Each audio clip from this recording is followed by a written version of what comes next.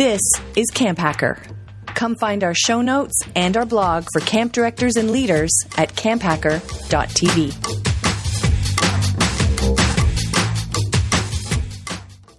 Good day and welcome to our podcast. This is CampHacker, episode 121, recorded on the 8th of January, 2020. On today's show, adventure programming and training. This Go Camp Pro podcast is sponsored in part by RadTags. Designed by a former camp director and owner, RadTags is about connecting people to who they are, the camp they love, and the accomplishments they experience there. RadTags bracelets and tags help your camp community stay connected to their happiest place. Find out what RadTags has to offer your camp at zoic.ca/rad. Also, don't forget to visit RadTags at the ACA National Camp Conference. Be one of the first 50 people to booth 522 for a special gift from RadTags and Go Camp Pro.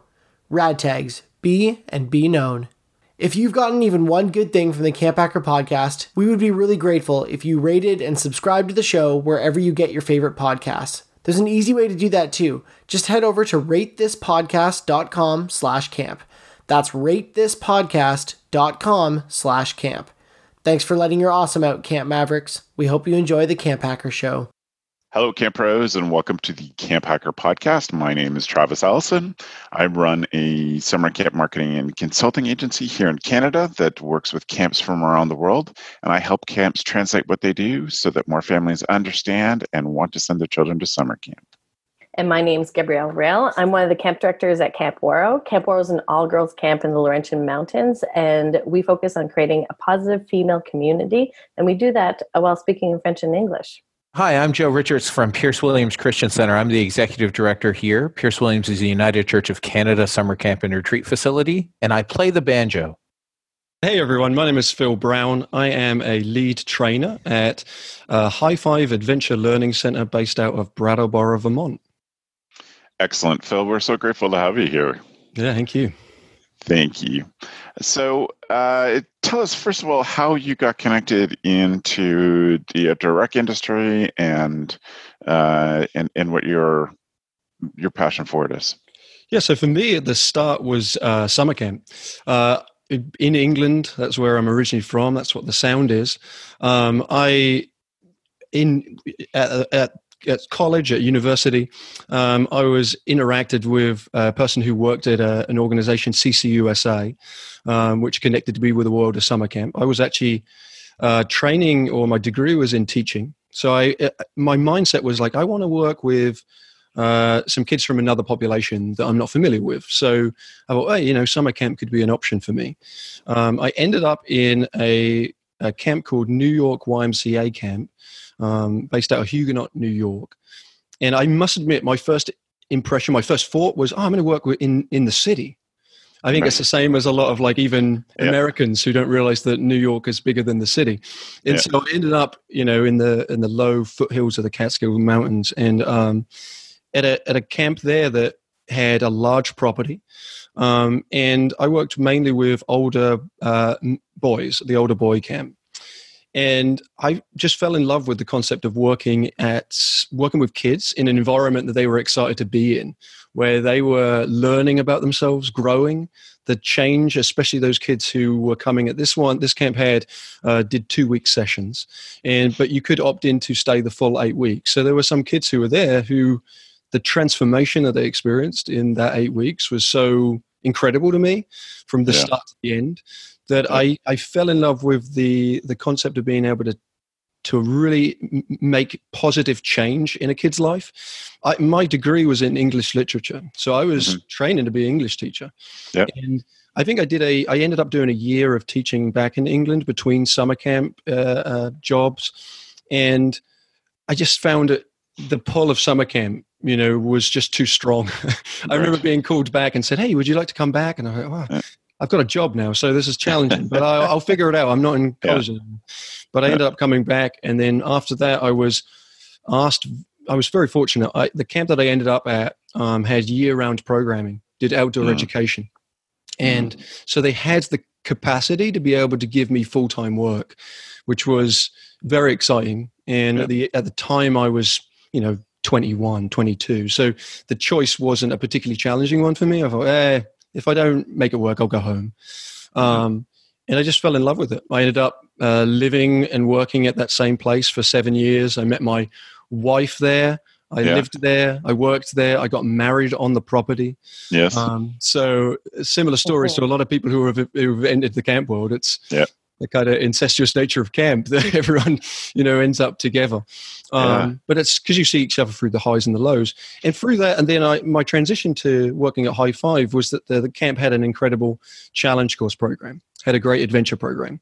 And I ended up doing a lot of training, formal training, coming to High Five for my training, both at a level 1 and then a level 2 and then a challenge course manager, and which was graciously paid for by the camp that I worked at.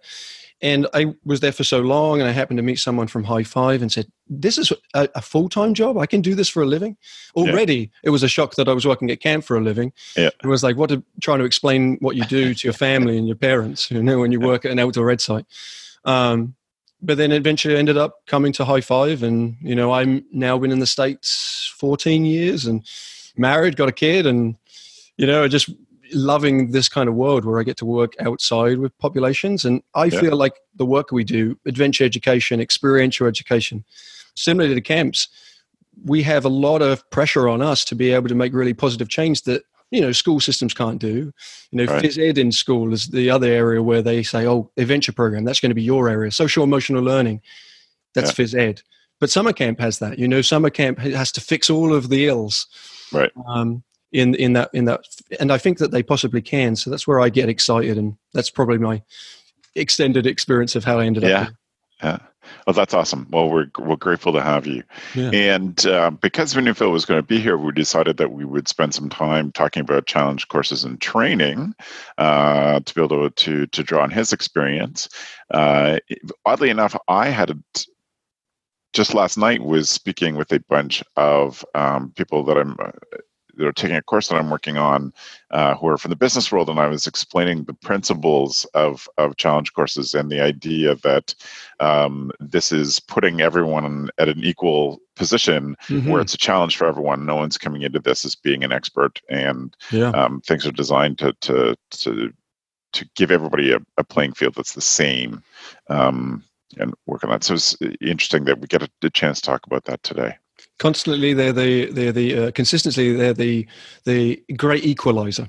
You can take any group, no matter what it is, and you bring them into that environment, and then it equalizes the field a little bit. Right. Working on the exact same plane. Yeah, right on. So, Cap, what is the value of having a challenge course to Waro and doing adventure programming stuff for the girls and the young women that you work with? Well, I'd like to start with the Quebec Camping Association. The Quebec Camping Association partnered with the Ministry of Education and Higher Learning in Quebec to sponsor, I think it was 31 camps across Quebec to upgrade their challenge courses. And the reason why is really what you just both were talking about, is the filling the gap of what camps can do and schools can't. And one of the things that the Quebec Camp Association recognized that was true to our history was low ropes courses, and being in nature, working together, and then the value of processing after the activity that they did. So just in that, just knowing that an association partnered, I think they raised close to $200,000 to help with these camps and develop these programs, and then also train the staff to run the program so that they were used properly. So for us in Quebec, it's a high value program, and sometimes is overlooked when you're looking at shiny new climbing walls, rock climbing walls, or archery, or whatever you're looking into, a zip line. The team aspect is so high, and at Waro, I think that it's anywhere from a very, very simple task to something that is challenging that other people can watch and encourage you to do. But at the very, very bare minimum, it's stuff that people don't do anywhere else. You can't find this anywhere else, and that piece with the team aspect is extremely valuable. Right. Joe, before I ask you some specifics, Phil, I wonder if you have a working, ready-to-go definition of adventure programming challenge courses, however you want to define it these days. Yeah, and I think that there's a good distinction as well, and it's what Gabby was referencing, that it doesn't have to be this big giant course. I think that sometimes when people say the word challenge course, I think sometimes jump into that mindset of a zip tour or Right. something very, very high in the air. And I think that the challenge component can just be the opportunity to stretch oneself into a period where they're having conversation that can be tough. So sometimes activities can just be those. So I think for adventure education, it's always been that concept of creating environments, creating experiences where people are allowed to stretch themselves into what we would call either the stretch, the challenge, or the growth zone. In experiential education, there's called the experiential learning cycle. And in that, there's concepts around how we learn. We have an experience. We're able to gain learning from that experience, and then that guides the next experience we have. So, and I think there's a misconception sometimes with adventure that it means skydiving, whitewater rafting, kayaking. I was once introduced at a conference as the kayaking guy, and I said, "No, we don't do kayaking. We're an adventure learning center, but that's not our model. Our model is creating experiences that allow for individual and team growth." And I think the adventure component is the challenge course. That's an adventurous experience.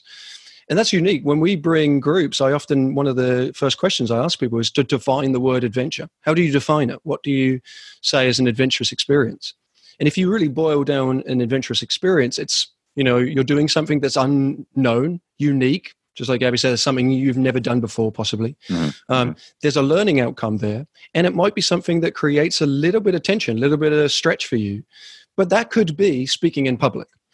Sometimes we get groups who will say, show of hands, who wants to speak or to demonstrate. We just did a high five, let's say, we did a wild turkey handshake and said, oh, who would like to do the wild turkey handshake in front of the group? Well, a lot of people don't want to do that. That for them is an adventure. So adventure education, I think, has that mindset that we're stretching you, we're allowing you to grow, but it doesn't have to be whitewater rafting, kayaking. Because the origin point from all of this stuff was stuff like outward bound trips, where you would be taken on multi-day excursions, and they would be adventurous. And it just happens to be that the challenge course is a tool for our learning, just like a game, a fleece ball, a rubber chicken. All of those components could still be tools in the repertoire of adventure education. Right. And I'm thinking back to some of the origins and where this stuff entered the mindset of outdoor educators and camp directors. It also comes out of sailing training too, and big ship sailing training. And before there was ECCT and any sort of standardization, and kind of the thoughtfulness around us, there was Ebertisms and the stuff that was built out of sailing training, big ship sailing training that had been brought to camp to different points too. And if you go to some old challenge courses, you'll see elements that have a very military feel to them, just like a military obstacle course, because that was a lot of the ideas were from there. I was recently at a school that had a commando crawl along their ceiling, which was that position. Now we've changed the models now to fit much more team development, and we've taken away some of that, but that's certainly where they came from. Right. So Joe, for you, what value do you see as a camp director in investing the time and finances in this?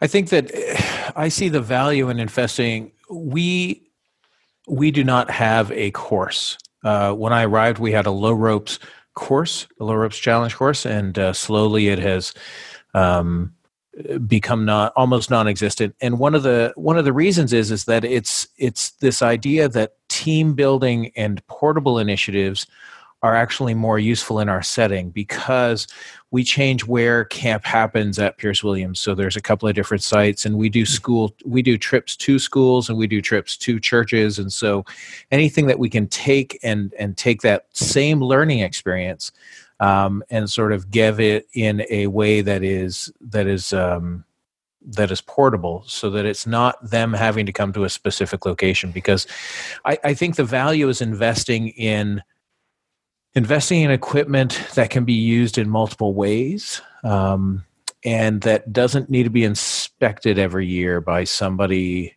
Even if you know how to build it, you're not qualified to inspect your own.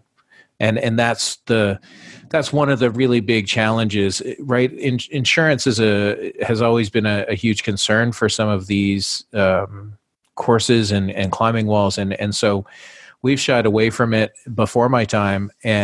But the value I find is in investing in simple things that our staff can use numerous different ways as well. So it's not just one nitro crossing or one whale watch. It's an idea that they have a series of platforms that they can use for any variety of things. So I think there's a huge value in it. And I do staff development, staff construction's a session that we call it. We do it for an hour every day during staff training, and it's teamwork, team play, group initiatives, because if you do not invest in that with your staff, you are missing the opportunity to see to help them come together as a team, so that in the future, during the summer, that they don't fail you miserably when they have to come together as a team under other auspicious circumstances. So there's a huge value in it. We've shied away from building physical elements.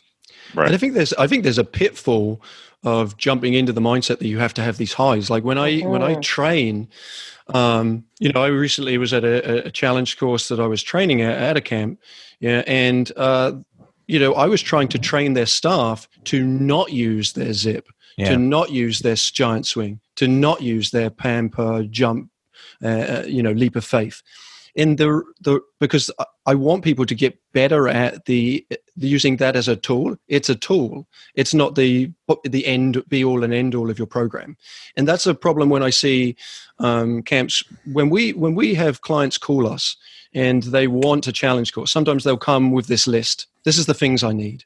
Yeah. And what we do, and this is something that I think High Five does really well, is that we do a site visit where both a builder, one of our construction team, and also a trainer, myself, a facilitator, joins in that site visit, and we ask questions about what the goals are. Because if we hear from the executive director of this camp that they want it as a marketing ploy, potentially, where they want this very visual thing right in the middle of the field, and it's to take photos of and really demonstrate, and they want every single kid to go on it, that misses the mark from our perspective. It's an educational tool, and it could be used that way. And they could save their dollars just investing in really quality facilitation training, and negate the need for a climbing tower or a zip or even lows that are, element specific.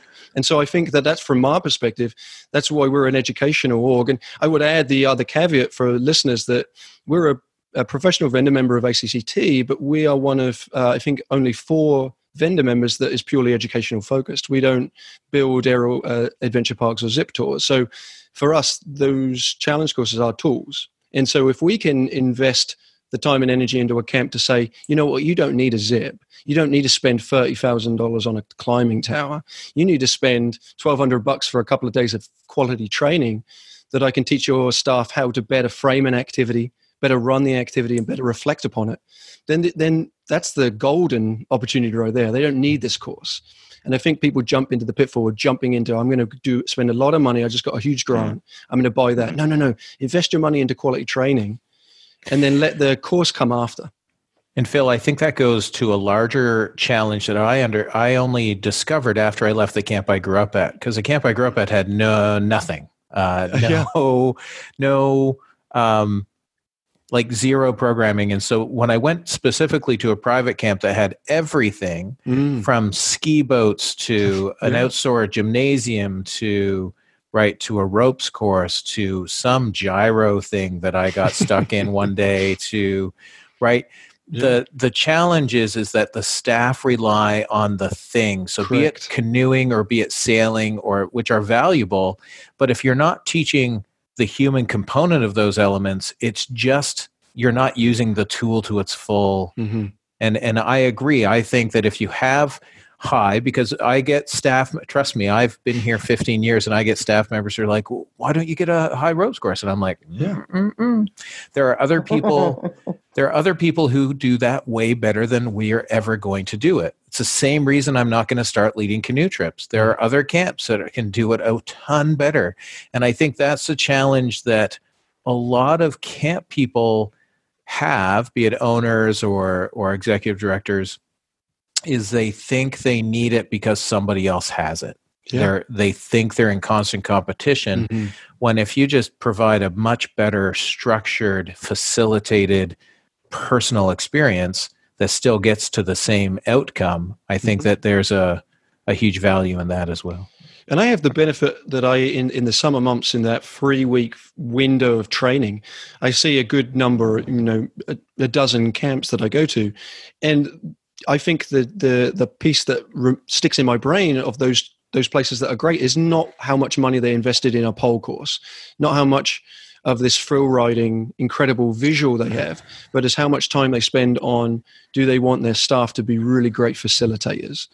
And that's a huge difference. If every kid is going down the zip, they like the zip because it, as in terms of operating it, you can run those kids through it, takes the time, but it's not very powerful. It could be individually powerful to an individual few people. They might have these incredible experiences, but there might be people who don't. And in terms of you creating a cohesive team component to your program, you want to focus on team development.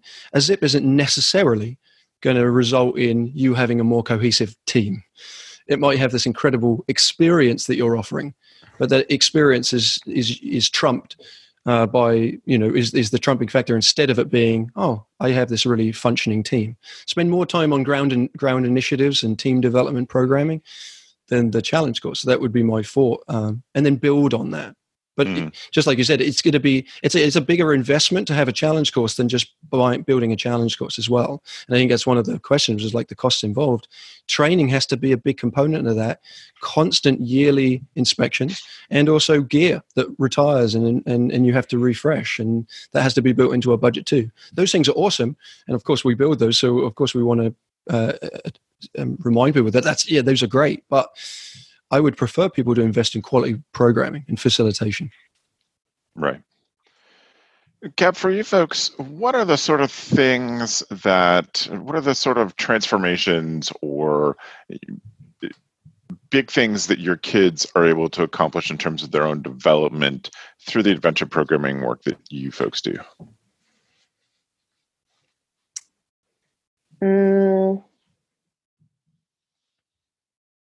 I think going back to the training bit that Phil was talking about, and Joe was talking about, I think with our staff members and the training that we do, that helps our staff members in all of our activities to teach them to break down the life skills that a camper is learning at archery, to debrief with the campers at the end of kayaking.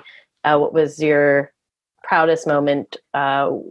When did you notice the difference between you stopping and you starting? All of these aspects. And I think having the adventure program, or us, it's an abletism course really on camp, and we have different places on camp, so that's not just in one location, that staff members can, use this log to do an activity with campers, and they don't have to go all the way to the abletism course to do it. But I think that it has a purpose for our campers in the sense that it's a concentrated area of group development, and our campers choose to do that activity. It's not something that a whole cabin group will do together. This is a choice that campers choose, that they want to develop their own leadership skills, their team building skills. And I think it helps with the philosophy within our organization that this happens everywhere. This is just a concentrated area that it can continue to happen. And I think what's really interesting for us is that we will have campers that are 8 years old with campers that are 15 years old, and they choose to participate in this, and they're not getting levels, and they're not in a play in front of everybody, and they're not getting arts and craft to bring back home. They're really going for the pure enjoyment of challenging themselves and connecting with other people.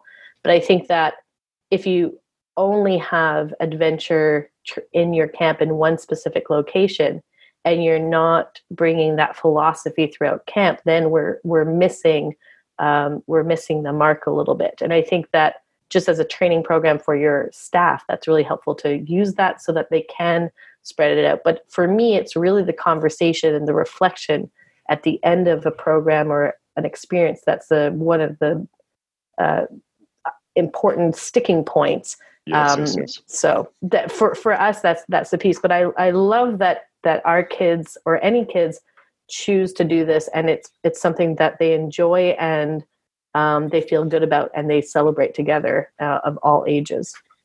Right. There was a place that I worked at that used to do this thing called mandatory fun time. Right. And anytime you combine the word mandatory with fun, it's not fun.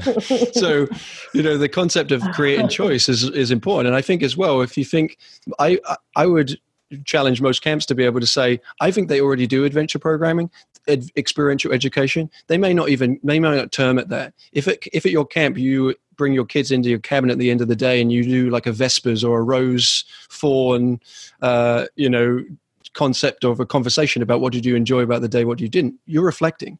And so that is a component of experiential education. And what you said, Gabby, as well, the connection piece, one of those core values of experiential ed is connection before content. You can never expect us to get onto the deep content until the group is connected anyway.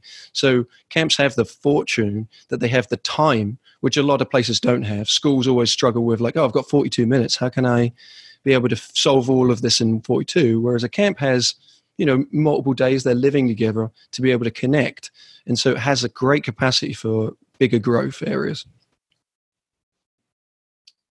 Yeah, exactly. And with what Joe was saying with the paring down and putting the emphasis on the experience and not on the equipment, sometimes having the equipment and training your staff almost backwards from using the equipment to have an experience and then paring that down to something even smaller, and then paring that down to even something smaller, like a walk from the cabin to the dining room. And how can you use that experience and sort of reverse engineer it for your staff members to just get into that deeper thinking of, when you're walking from point A to point B, you can ask questions. When you're walking from point A to point B, you can also act like ninjas and try to get that nobody can see you. And there's all of these opportunities that you can do without equipment. And I think that, one of the things that somebody had asked me, how much does it cost to build this? I say, well, how much do you have? How much do you want to spend? You don't need, if you have $50, let's figure that out. If you have $200, let's figure that out, and not to get overwhelmed by it. But how can you sort of maybe reverse engineer through experiences, but get staff members to the point where they're able to see opportunity in everything that's happening at camp and have those conversations and discussions with their kids. Yeah, the camps that struggle with creating an adventure program are the ones that just jump in too deep, too quick. They purchase something massive. They're trying to mitigate risk. It becomes a scary area. They didn't give enough training to their staff, so now the staff are super nervous using it. And I think if they just started creating an idea of a program, an adventure program, you've got this hour block that you're going to do team development with your kids. That's a great start. There doesn't have to be this big investment. But then if you get this program, then you build on it and slowly go through phases. There are a lot of camps that we've built challenge courses in multiple phases. We've budgeted out for them. We help create a curriculum. This is the start. We're going to give you a game bag, and I'm going to do a couple of days of training. Maybe 5 years down the line, we now have a climbing tower and we have a low course, and now we have a step sequence that we can take you through where we can say, this is the start and this is the end. But if you jump all the way to the end and the only thing you purchased was a zip, the only thing you purchased was a climbing tower, that's very challenging to operate in a sequence. How are you setting your kids up for success when you jump them straight into a zip or a challenge course, or they're straight to climbing at height? We do a workshop. We do a workshop called The Struggle is Real, where it's a concept is how are you preparing your kids to struggle? Because they're going to struggle at height. So if you haven't prepped those participants to struggle at height, if the first time they struggle is when they climb and they've got all their peers looking at them and they're embarrassed because they can't do it, that's not a great, you're only going to create some negative experiences, not necessarily leading to positive experiences. So trying to figure out how are you properly sequencing a program to fit the needs. Don't jump for the big stuff because the big ticket items. Let's build a program and then build from there. And that's where that training is super essential, super important. I can't expect a new hire, an 18-year-old, to be able to understand or be able to run this element to the best of its ability at this level. Maybe it's going to be that a returning staff is going to be doing that. Maybe there's been some built-in staff development plan and this person is now ready. But having sort of a sequence is so helpful. Well, and I have seen I've seen a camp that when we toured it, and this was 2 summers ago, I walked by more defunct high elements than there were actual high elements, because they didn't want to expend the expense to take down the elements. But as we walked by, we were touring with a young guy. He did a great job. He wasn't the person we were supposed to be touring with in the end, but and we're like, okay, well, what's this element? He goes, oh, we don't use that anymore. And it's literally, no word of a lie, Phil. We walked by almost 30 different elements that day at this one camp, and it was bizarre, beautiful. And I know why it exists that way. I know the history of it, but it is this post-apocalyptic. It was because and they're all high up in the and the problem is as well, if they're built into trees, we don't even recommend you would take them down, because an arborist is not going to want to put a chainsaw to a tree that's got metal in it. So often stapled climbs, you just have to accept that they're going to disappear as the bark grows over the staple. You're not pulling that stuff out, and the cables are going to 50 years from now, somebody with a chainsaw is going to die. Well, that's the point. We leave little traps there for some unsuspecting future arborists. But there are a number of courses that we also have built that, at schools and stuff, who got a big PEP grant, and often as well, there's these big grants come in, look at all this money I got donated from an anonymous donor or an alumni. Wow, what am I going to use this for? But there was no intentionality between how I was going to use it. I'm just going to build it.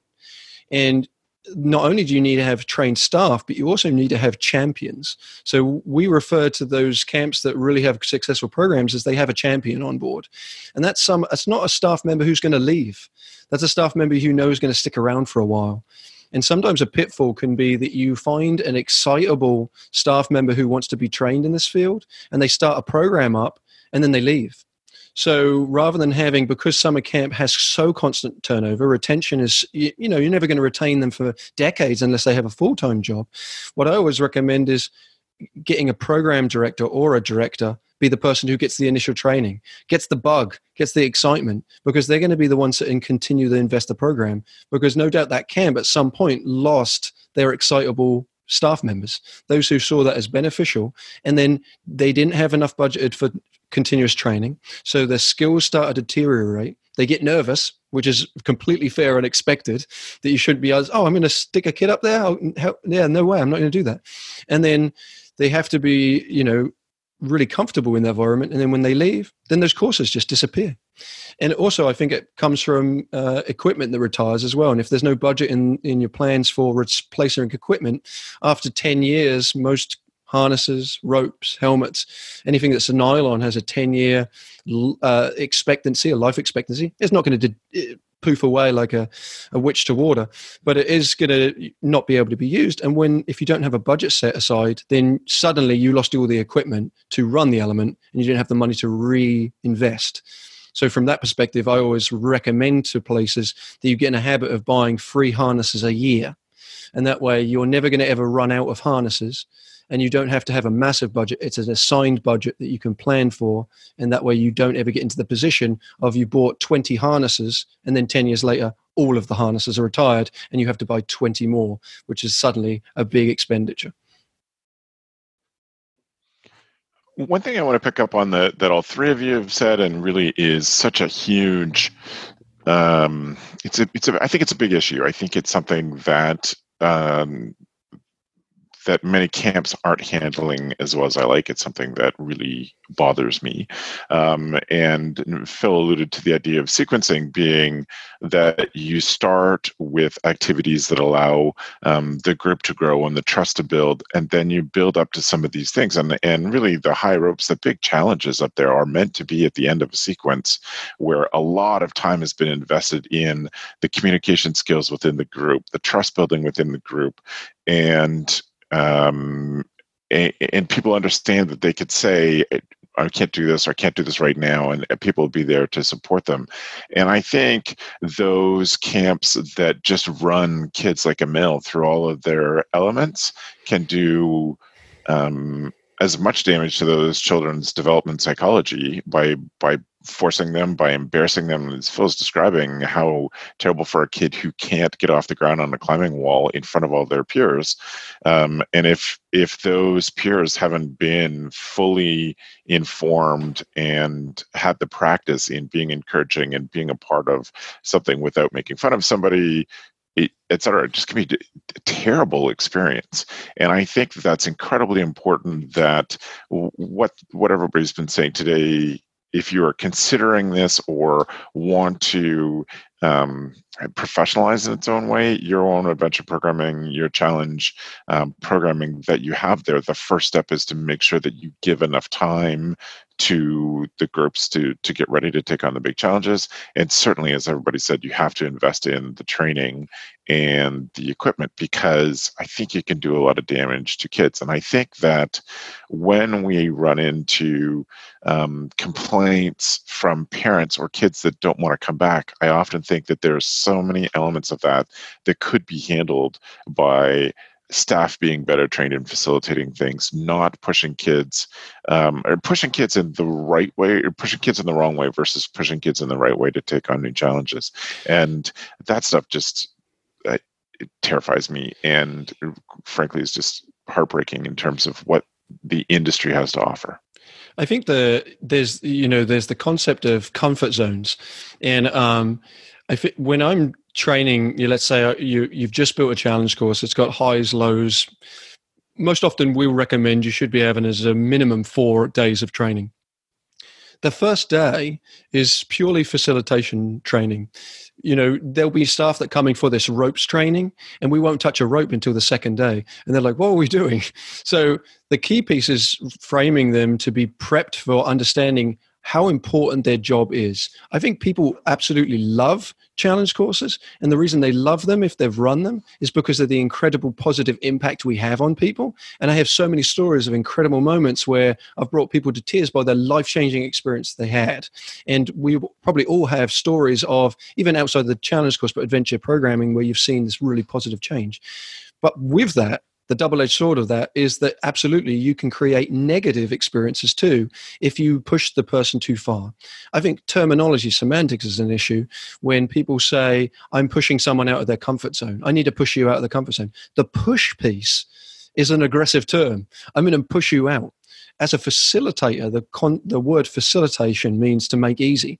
My entire job is to make it easier for you to get yourself out of that comfort zone. I shall never push you out of it. I'm going to create environments that allow you to feel safe to step outside of it. And that's a different theory. I'm sure I just did the camera. I don't know if people, it's just a donut. But the concept is that middle circle there is our comfort zone. This is a very basic version, but that would be, we're really comfortable. Everything from here to the outside parameter is our stretch zone and our challenge zone and our growth zone. But the key piece to reference this is the exterior circle. And we call that the panic zone. And if you bring a participant to the point of panic, and we sort of understand what that might look like, the only learning that they have is, I will never do that again. That's the learning outcome. All throughout the comfort zone, right. They're learning about themselves, they're stretching. But as soon as they hit that panic, the only thing they're learning is they're never going to do that again. And we have so much responsibility. It's like the Spider-Man, with great power comes great responsibility, that we're bringing them into a risk activity that we don't ever want to bring them to that point. And so we need to be better at being able to read our groups and assessing our groups. Are they ready? And there are a number of activities you can do as a litmus test to see if your kids are ready to the highs. And what I always challenge facilitators to be able to do, and that's why I like directors to be in the trainings, is to say that if you ever get to the point where your kids aren't ready, that you do not do the challenge course. That you have the capacity, that you have the backing from your directors to be able to say, no, not everyone goes on the zip. You as a facilitator should be able to have that power to be able to say that. Our executive director, has a line that says, when in doubt, play volleyball. And that's in no disparaging thing to volleyball. Volleyball's fun. But to say that if you doubt their readiness, do something else, anything else. Do something that's not going to create a moment where you bring them into panic. If I know that every single one of my kids is terrified of heights, I'm not going to say, all right, we're going to climb the highest one right now. I'm not reading my group. I'm bending. And this is the hard part in summer camp, is that a lot of staff are new. This may be their first job. And so they find it hard to challenge the authority of their director telling them they have to get everyone on there. So my piece in the training is to try to empower them to make positive decisions, to create positive change, not negative change. And I think that Challenge Course has great potential at both sides. If you incorrectly use something, you can have a catastrophic event, both emotional damage, but also physical damage. It's a risk activity. And so we have to be adequately trained, both on the technical side, can I belay? And I think that's another thing I would say is invest as much money into the facilitation as you do into the safety components of belaying. If you think that belaying is important, then you tack another day on that for facilitating and reflection, because emotional safety is as important as physical safety. And it has to be understood from a camp director's perspective when they're trying to invest in training, that one day to teach people how to belay is not enough. I would struggle to be able to get people physically ready, but emotionally, they're not going to be there. So it is a very powerful tool, but it has a dark side if you are undertrained. Right. This episode of the CampHacker podcast is sponsored by RadTags. RadTags is outfitting camps with personalized keepsakes that speak without saying a word. RadTags allows you to show someone they belong, building a relationship that goes beyond their last day at camp. With the goal of helping camps create awesome recognition and affiliate programs that last beyond the summer, RadTags is doing a monthly giveaway for GoCamp Pro listeners. Just email your answer to the following question to matt@gocamp.pro and be entered to win 5 silicone bracelets with the Rad hand sign. Each month, we'll pick a new winner. This month's question is, what is the longest standing tradition at your camp? How was it started? Don't forget, email your answer to matt@gocamp.pro with Rad Tags contest in the subject line. Also, Rad Tags is coming to ACA National. Be one of the first 50 people to booth number 522 and shout out, I'm a GoCamp Pro podcast listener, for a special gift from Rad Tags and us at GoCamp Pro. To find out more about how Rad Tags can elevate your camp program, visit zoic.ca/rad. That's zoic.ca/RAD. Rad Tags. Be and be known. Joe, I wonder for you, what would be your advice to folks who are looking to reevaluate challenge programs or to think about investing a big investment in more bigger challenge stuff? Like in the actual physical things, Travis? Both? My advice would be to really look at the why, right? Start with why. Why do you want it? Just like Phil said earlier, if it's because you're competing with another camp, they have it, so we need to have it so we can get those kids, you're not doing yourself any favors that way. Just imagine you're not trying to get the kids from that camp to come to your camp. You're trying to get kids to come to camp and parents to believe in them. I think the investment part is it's this where is. Just last week, we went through with our staff here. We went through 2 hours of what does every building need at camp, right? Like, what is the maintenance? What are the hopes? What are the dreams? And when you go through it, my office manager says, "Well, we need a winterized cabin B and get air conditioning in it." And I was like, "Oh, that's great." But like, how many times have we had the necessity to house 210 people in the dead of winter? right? Like, how many people have requested that? And she's like, well, no. Okay. So if we had $100,000, we could invest it elsewhere on site. And I think that's the same thing with high ropes. I think the stories that Phil has told, I think they're more prevalent than we think, where people get grants or big anonymous donations and they jump into something.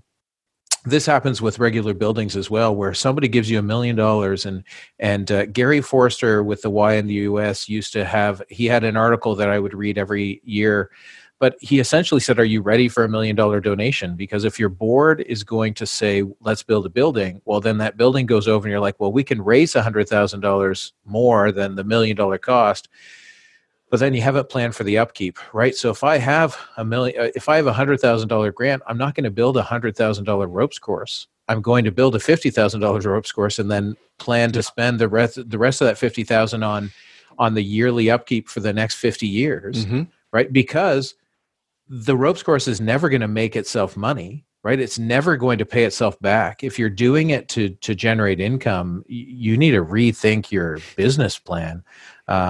But it's this idea that you need to set aside at least what you pay to build a course, in my mind, for upkeep over the life of that course, because a course is not going to allow it to pay itself back. And I think there's so much more. And I'm interested to know what the one book Phil would recommend from a team building perspective is, because there's a ton. I was just thinking that there's a book I got first in the 80s or early 90s called Bottomless Bag Again. And there's a whole ropes course building section in the back of that book. And building a ropes course is not difficult. Building a ropes course to code, to the ACCT codes, is more challenging than I would do. But it's this idea that there's so much you can do that you don't need to spend that money. And is that the best investment for your campers and your participants to get the benefits that you're seeking, right? And that's, I would just really have people evaluate the why.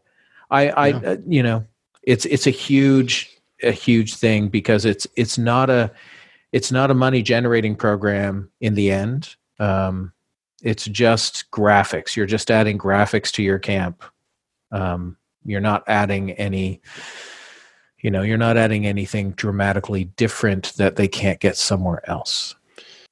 I think, to be fair to those camps who do invest or to prioritize it differently than you do, Joe, I think that there can be incredible experiences for people when they do this properly. And I take your point that it's hard to make more money because you have a ropes course this year and you didn't have it last year.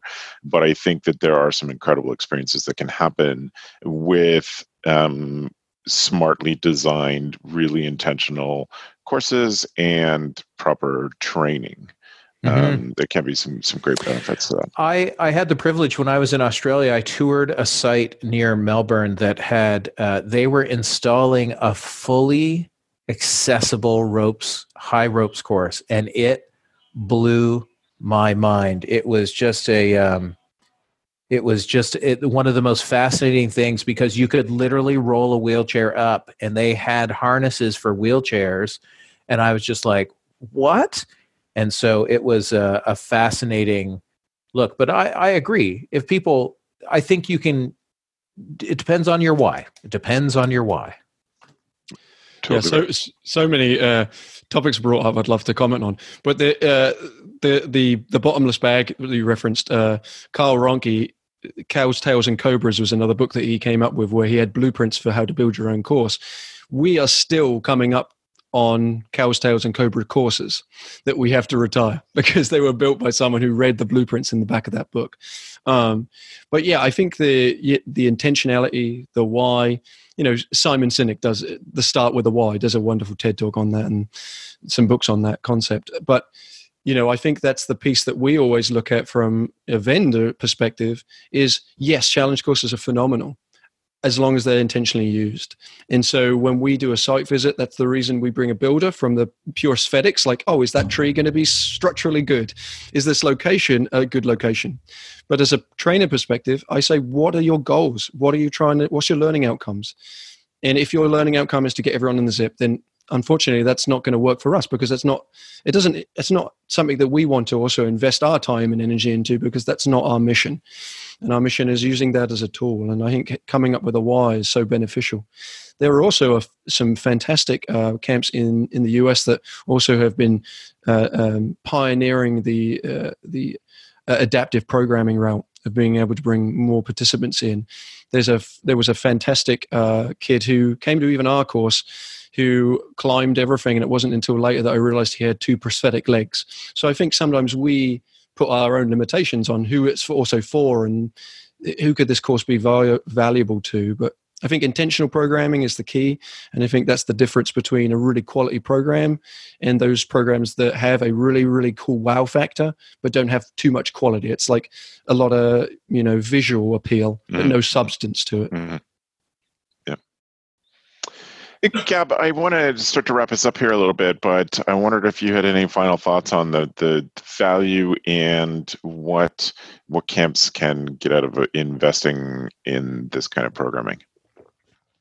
Again, I think for me, it's a little bit what I was talking about before is using things like experiential learning to help staff members be able to process other aspects on camp. And for me, that has been our biggest takeaway. And I think I understand camp directors. I think it's tough. It's very tough to be a camp director, and you're trying to do good stuff in the sense of trying to build teams, but you also need to show parents, look, we have this cool zip line. This is a cool camp to come to because of the shiny, lovely thing. And I think that it's tough because camp directors, I think, are constantly struggling with what's on our site that we can showcase the outer to our families, and what we're in the business is the development of the inner, the inside. And that's always so complicated. And sometimes you want this facility, this show, like we do team building, and this is what we use. And so that this, going back to what Phil is saying, the struggle is real. The struggle is real for camp directors to do that balance, and going back to the why is very important. But at the end of the day, it does come down to being safe. It does come down to training your staff members between the difference of the evolution of comfort zone, growth zone, and panic zone. Teaching staff members the relationship that campers have to trust and knowledge and experience, all of those things. I've enjoyed Teachable Moments as a book that I find they've broken up great questions. They have a couple of activities, none of it, and they do talk about sequencing, and that's a common. There's 3 authors, Michelle Cummings and Jim Kame and Jennifer Sandfield, who've worked on this book. And it has great questions, and it's a nice starting point, I think, for some people if they're looking at starting and bringing it into the culture, or just getting your culture back up on experiential education. Yeah, some resources that I would recommend. One book is, if you want just an activity book that has some great sequencing and great ideas around the thematic stuff, is The 100th Monkey by Nate Folan. It was a Project Adventure publication that came out. I think you can find that on Flaghouse. And then, because it's just got a great amount of activities, it's good bang for the buck there. And then a resource, an online resource, is playmeo.com. That is an activity database that has a ton of activities. It's a subscription service, although they do refresh 25 free activities. But what's nice about that, has video. And for those people who struggle with the reading of books and figuring out how the activity looks, like it sounds boring on paper, but it's actually kind of fun, the video on Playmeo does certainly help. And then one last resource I would mention is our own book, a book that I helped author called Tinker. And the purpose of Tinker is to say that rather than know 100 activities okay, get really good at 10 activities and understand how to adapt the framing to be able to meet the needs of any group. Because there are lots of activities that we use on a common level, and it's how do we adapt those and frame that. So it's a little bit more advanced thinking around how we use activities, but it has a great a section on framing and then a good section on reflection. And that sort of like creates those bookmark ends around an activity. And I think that gives you a good next level thinking around how to create effective programming. One thing I would just add, and be remiss without saying, that if people do want to have a challenge course, in terms of the amount of training that, I recommend, or High Five recommends, is that you're getting professional training at least every 3 years. And so that being an investment into what you're into that build is an important distinction. And then at least one of those people, or at least one or two people on your staff, should be what we would call level 2 trained, which means you're able to deal with rescue scenarios and stuff at height. And that's the comparison I often make, is that the investment you would put into a waterfront, the amount of money you would spend to get those people adequately trained, you should have that for a challenge course. Don't think you're building a challenge course and can't invest in the training, but have that different levels and understand that you need someone who's rescue trained, just like you need someone who's first aid trained. It's like taking a swimming pool, flipping it upside down, tipping all the water out, and then hanging ropes from it. It's the same medium in terms of risk. So understanding that from a perspective of what do I need, how much training do I need, that would be our overall recommendations there. Excellent. Joe, do you have a top book that you'd like to recommend, or top resource? The one that I go back to time and time again is Teamwork and Team Play with Jim Kame and Barry Jolliffe. It is because it shows, it goes over the activity, and then if you need to build anything, that's just in chapter. So in chapter 4.1, it's the activity, and 5.1 is how to build anything you need for that activity. So that and Affordable Portables by Chris Calvert is another good one for someone looking to just get those. Give you the activities. They will not give you the skill to facilitate. Right. And so you can, if you can read and follow along, you can lead an activity. But as Phil was saying, you need to be able to read the room and read the group and go from there. So Absolutely. Well, thank you to the three of you. Appreciate your thoughts on challenge courses and adventure programming. And I'm grateful for the discussion took us today. That means that it is time to move us on to our tool of the week. Tool of the week.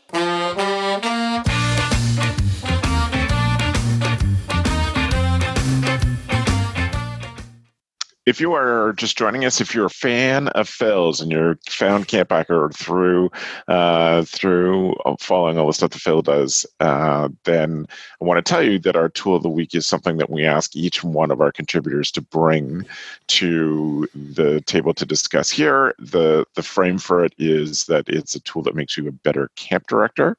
And I think in this instance, I'm going to start us off.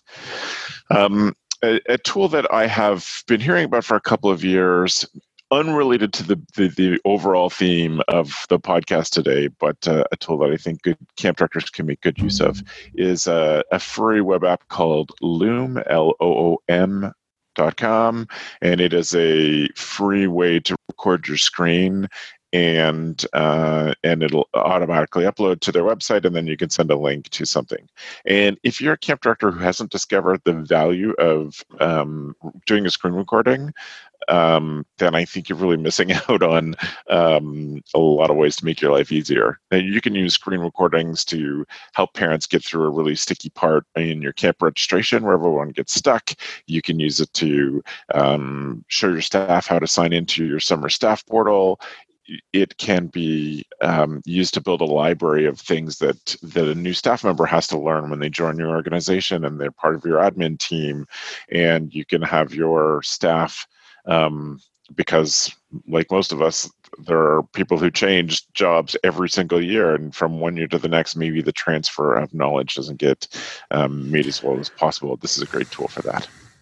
So I invite you to check out Loom. Phil, what's your tool? So my tool is, for those who know High Five, is going to be Ubuntu cards. So they are a product that we made back in 2011.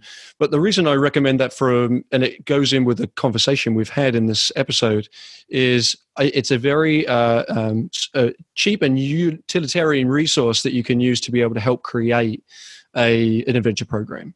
So the deck is $22, and there are 35 activities that we have made that start off as an activity just for entertainment value or fun, tag-based activity, connection activities, all the way up to initiatives.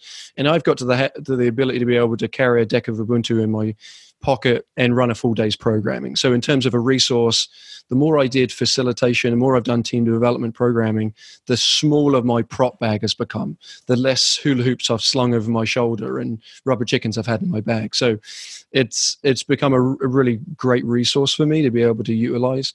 And we have a book that goes with that gives you a bunch of resources as well. And there's also on our Facebook page, there is a group where we share new ideas and people share their ideas. So it's a community activity as well. So in terms of creating an adventure program or enhancing, you can't go wrong, I would say, with Ubuntu. Yep, I love Ubuntu also. Gab, what's your tool? My tool is Todoist, so without the L, ist. So I got a message from Travis in last November, I think, from on WhatsApp, as saying like, "Hey, are you on this?" And I responded maybe a week ago, saying, "Yeah, I am. I'm really excited that I have another place where I'm going to be very slow at answering people back." So I have a hard time keeping up with. So you can get in touch with me via email, Basecamp, Slack, DM. I get DM messages on Instagram, Twitter, LinkedIn, and I know there's other places. I just can't remember where I get messages, but people just shouting at you. Yeah, that is a norm, but in kind tones. Yeah. So, just from across the street. Yeah. We love you. So the point is that one of the things that I do is I try to answer text messages. I try to answer as much as possible, but then there's that little bleep, like if I do need to answer with to reflect, et cetera, I sort of, my ADD kicks in and my avoidance combines with my ADD, and I just go, oops. And I just don't look, I pretend like I've looked at it, or I barely read it, and then I go on to something else. So I miss that notification. And our 100th is coming up at Waro, not this year, but the next year. Have a couple of other projects that are going on. And I just have so many to-dos and so many people that are contacting me. And I have so many cue cards and Post-its and everywhere that I'm now using Todoist to write everything down. And because it's synced to my desktops, both my desktops, my cell phone, I can automatically, right when somebody messages me, I'm trying to get into the habit, even if I don't write them back, that I write in my Todoist, reply to them. You have, opened up that message, check that out later, and I assign a time. And the cool thing is that it also has plugins. So if you're on Chrome and you're looking at your Gmail, you actually have, a button where it says, add this to your to-do list. And then when you're on Todoist, you don't have to go back through Google Chrome and find that email. There's a link that already brings you through. So it helps you prioritize your stuff. It helps you create deadlines. It helps you tell you, no, I can't use this. And it's helping me just whenever I have my ADD moments in my head saying like, oh, I need to call Travis, I need to message Joe. I can just throw that in there and then continue back in my work. So I'm not obsessing about all the work that I'm not doing. So I'm trying it. I've been working on it for about a month now. It's helping. So there we go. Yeah. That is awesome. Thank you, Gab. Joe, what's your tool? My tool of the week is called, I'm sharing it for those watching, but it is called a wall-controlled pegboard. And it is metal. And obviously, this one is orange for those who know me. But Obviously, the reason I initially thought of this is I have a wall just off to my right. Yeah. That I wanted to put something up, and I know that I don't use whiteboards. I don't use a whiteboard enough to pay for that, right? And to pay for a magnetic whiteboard. Okay, gotcha. And so it is really this idea that you can have these, and the reason I was going to do one orange in the middle and green, or one green in the middle and two orange on top on either side because of the sizing. Oh my gosh! It is just a really inexpensive way to create a wallboard. So it is a magnetic, and I have things stuck to it, and I have hooks and other stuff. So yeah, that's my tool. Excellent. Sick. Excellent. Can I share my other tool, Travis? Sure, you have to.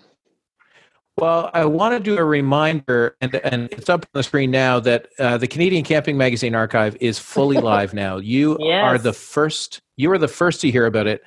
On Christmas Day, I uploaded the final missing magazine, and I did it so I could remember Christmas of 2019 for the rest of my life.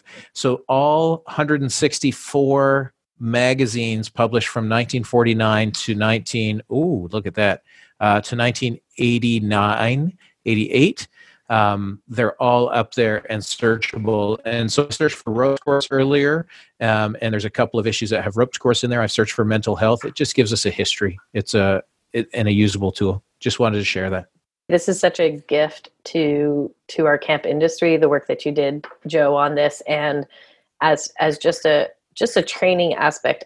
The amount of things that you can do with this, just having your staff members assigning one or two of your returning staff members that don't need to learn about the camp day again, and ask them to go through this and to find interesting articles that they like and present it to your camp, and to show.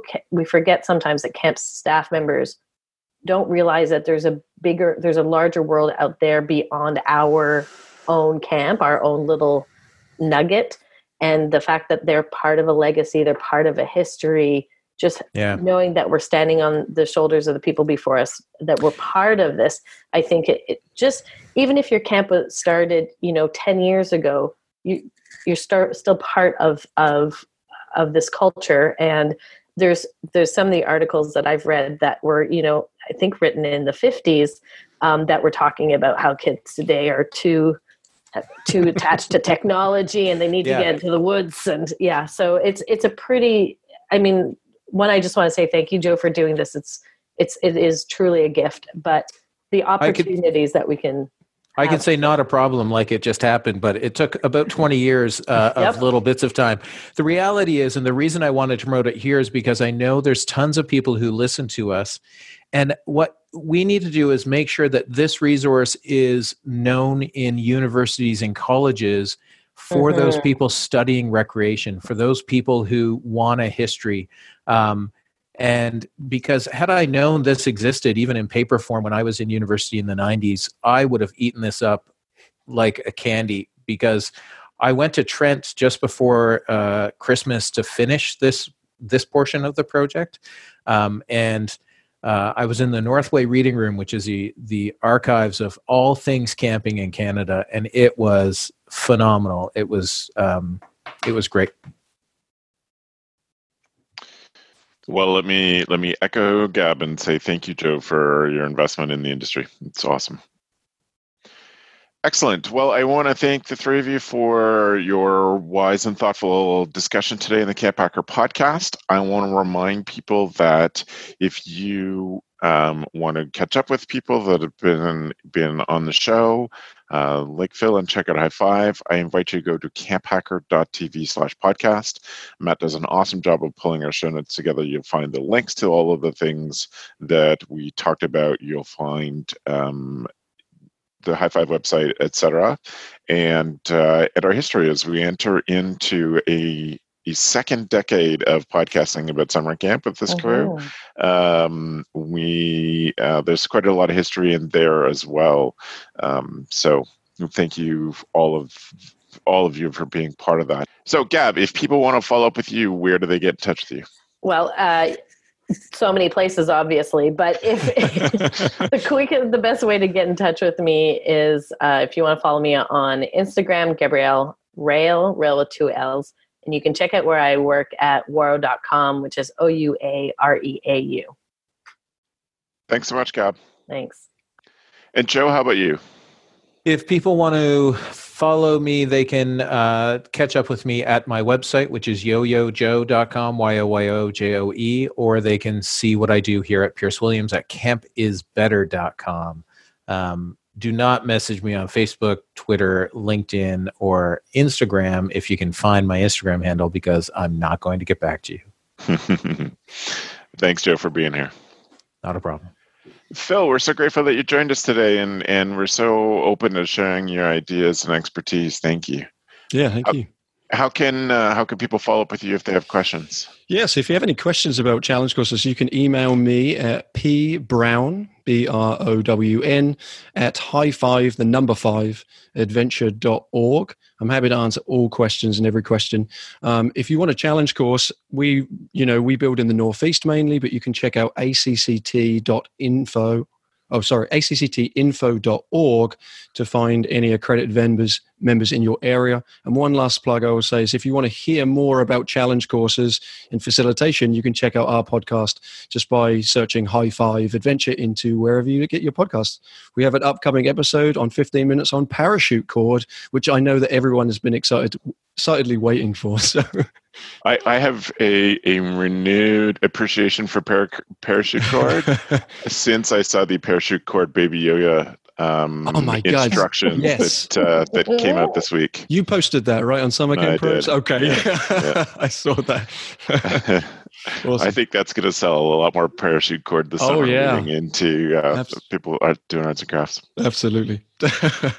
Well, again, I appreciate you being here. Do check out the High Five podcast. I've listened to a few episodes myself and heard lots of CampHacker and Go Campo friends on there. So that's pretty awesome. All right. So again, go to camphacker.tv/podcast to find the notes. If you liked what you heard and have time to leave us a rating and review, I would invite you to go to camphacker.tv/iTunes to do that there. And finally, I want to say thank you to Matt, our executive producer and editor, who has pulled all this together, who helped us get Phil on the line and get us the privilege of spending some time with him. And so we're grateful to Matt. So I would say one other thing that I would ask you, if you got some good information about running camp from this episode or any other one, I would invite you to share the show. Just take a screenshot of listening to us on your phone, share that to social media, or text it to a friend. It's the easiest way for us and the best way for us to get more people involved in the discussion about running great summer camps. So that is it. And in the end, thanks for the evening, friends. The CampHacker podcast is brought to you by Beth and Travis Allison, summer camp leadership training and marketing consultants. Thanks for listening. CampHacker, bringing your world into focus.